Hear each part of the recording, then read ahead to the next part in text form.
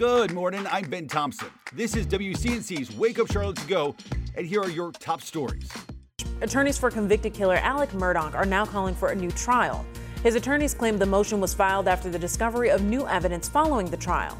Murdaugh was convicted in the deaths of his wife and son in March of last year.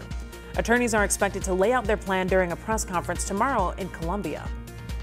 Belmont Abbey College's chief of police is issuing a warning to students after an unknown person entered one of the school's dorm rooms. Police shared these images of that person inside the dorms from over the weekend.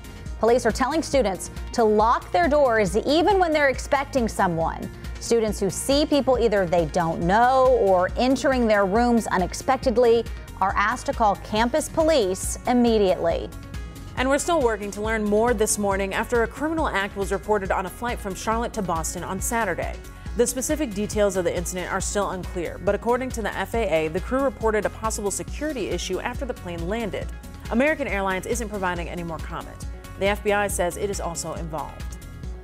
New this morning, the U.S. military has identified the remains of a Tuskegee airman from a Charlotte native. This is all thanks to new lab tests. 79 years after his plane disappeared in Germany during World War II, Lieutenant Fred Brewer Jr. was a pilot in the war. The military says he was flying in October of 1944 when bad weather caused his plane to stall and crash. He will be buried with full military honors at Arlington National Cemetery. In just hours, the 22nd annual Charlotte Labor Day Parade is going to make its way through Uptown. So it'll feature local labor union floats, vehicles, bands, and of course, community groups. The parade kicks off at 11 a.m. starting on North Tryon and 9th Street. Thanks for listening. You can find all of these stories and more right now on WCNC.com.